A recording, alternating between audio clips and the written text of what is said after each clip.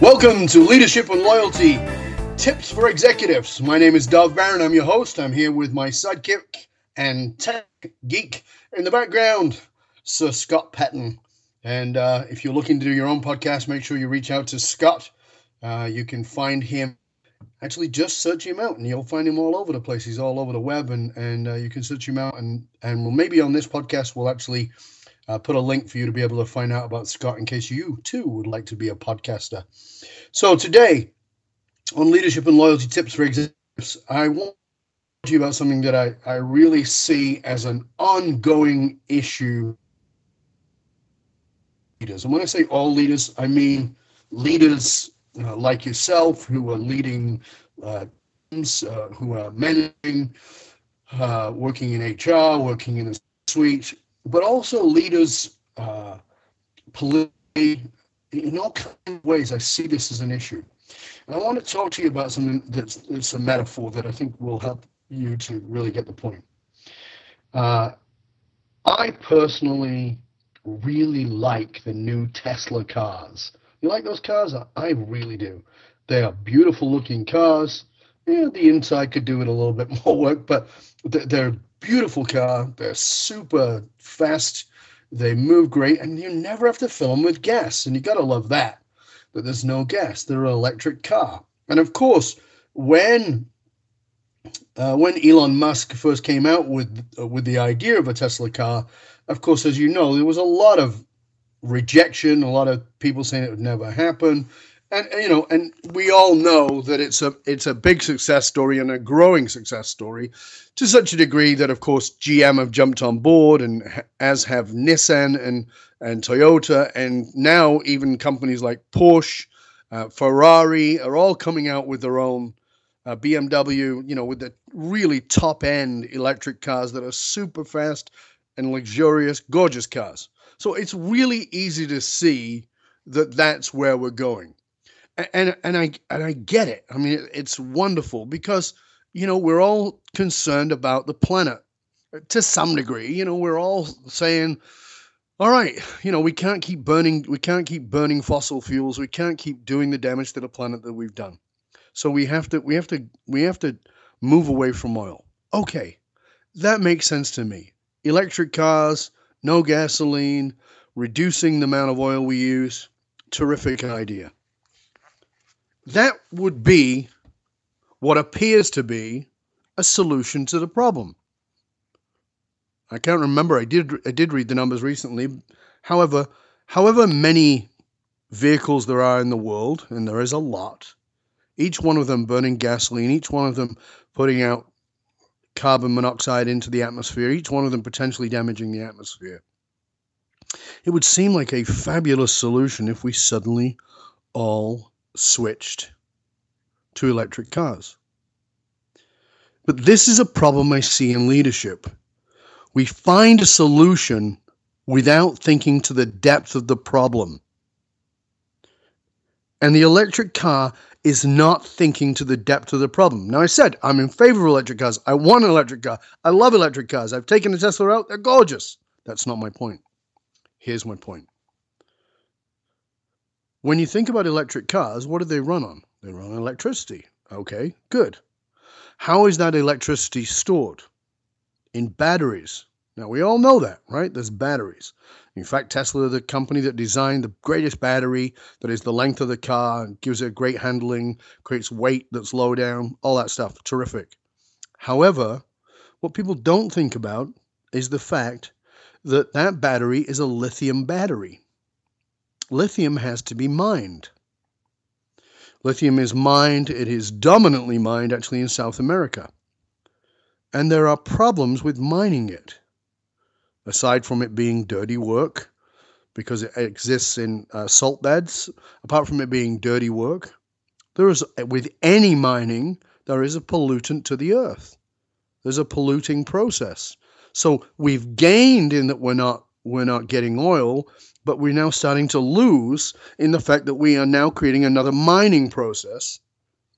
Now, people say, okay, well, that's great because at least we've got some jobs going on. Yes, but we've still got the problem with polluting, and we've still got the problem with polluting not just the planet, but people because the mining practices are not clean practices, no matter what they call clean coal or any of those things.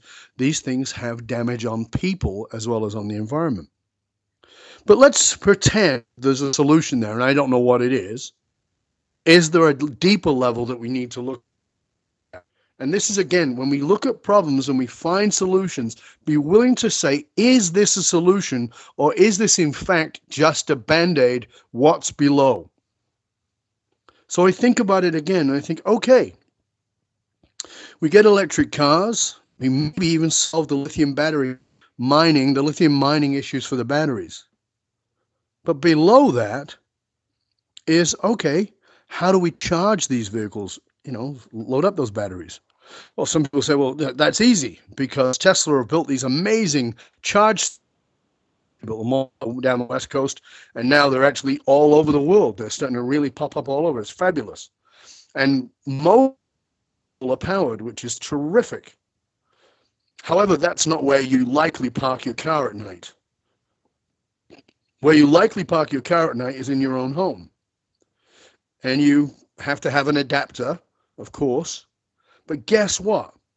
That is putting pressure on the grid system, because that electricity that you're using to charge your car is very often coal-fired. It is electricity that's generated through coal and, of course, through water. But it is that in and of itself is another issue. But the bigger issue that I'm talking about here is the grid system. That you're plugging into a grid system that is at least 50 years old. And if you have any memory, you will remember Superstorm Sandy that hit New York. Do you remember the damage that did? Do you remember how people's lives were lost? Do you know why? It wasn't just because of the storm. It was because it did such damage to the grid system, the electrical grid, which is ancient. And because the infrastructure in the United States and Canada and generally North America is quite old, it has not been updated, we're creating another level of pressure on a that is overtaxed and old, not ready for even the demands that we have on it. If we start plugging electric cars into it, we've got problems. Let's take a high-rise building, one of those nice apartment blocks like the one I used to live in. I was at the penthouse area there, up the top. It was lovely, nice views. But I can tell you, every now and then, the elevator went out. And when the elevator went out, I had to walk story after story after story, 20-odd floors up to get to the top. Not fun. Not fun if you're an old person in that building, too. There was old people in that building. And that would happen when the power would go out. Well, if you plug 5 electric cars into one of those buildings, you're going to create a tax on the system just of building alone.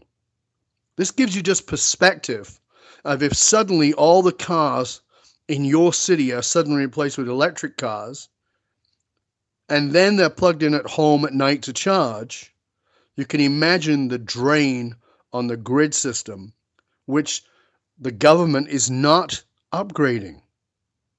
Now, why am I using this metaphor?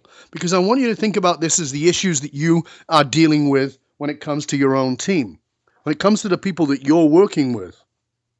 It's easy to say, well, this person is not working out. Let's replace them. We'll find somebody better. But will you? You might. You might find somebody better. That's like replacing the gas car with the electric car.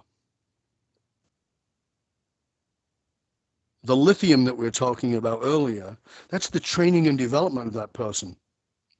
If the training and development is in some way ineffective or potentially even damaging, which a lot of training systems are inadequate to say the least, we got another problem. So bring somebody good in, you create another problem. And below that is the tax on the system, so the grid of your organization. Because everybody who comes in who has to be trained, that is a tax on your system. That is a drain on your system. So you better have a really up-to-date and effective grid system of training and development so that your people are benefiting and growing so that it's not taxing your system. So today's tip on leadership and loyalty is this. When thinking about problems, think about the solutions that you've come up with. And are they real solutions? Meaning, are they lasting solutions? Are they sustainable solutions? Or are they quick fixes? Because we love a good Band-Aid, because we can celebrate a Band-Aid and say, oh, I fixed the problem. But if you don't actually go to the source of the problem, you're going to create more problems. So that's what I'm going to challenge you to really look at this week as you dig into leadership and loyalty tips. Make sure that you share the show with your friends and with all the people that you know that would benefit from the show. We love to hear from you. Please leave your ratings and reviews on iTunes. And if you want to know more, of course, you can go back into iTunes there. You can find out all our shows there. There's over 200, including shows from the leadership and loyalty. These are the leadership and loyalty tips for executives, as well as Full Monty Leadership Radio Show, which is hour-long shows with of course, the Mind Mastery Podcast, all available to you there, right there. Check them out. Just search Dov Baron, D-O-V-B-A-R-O-N.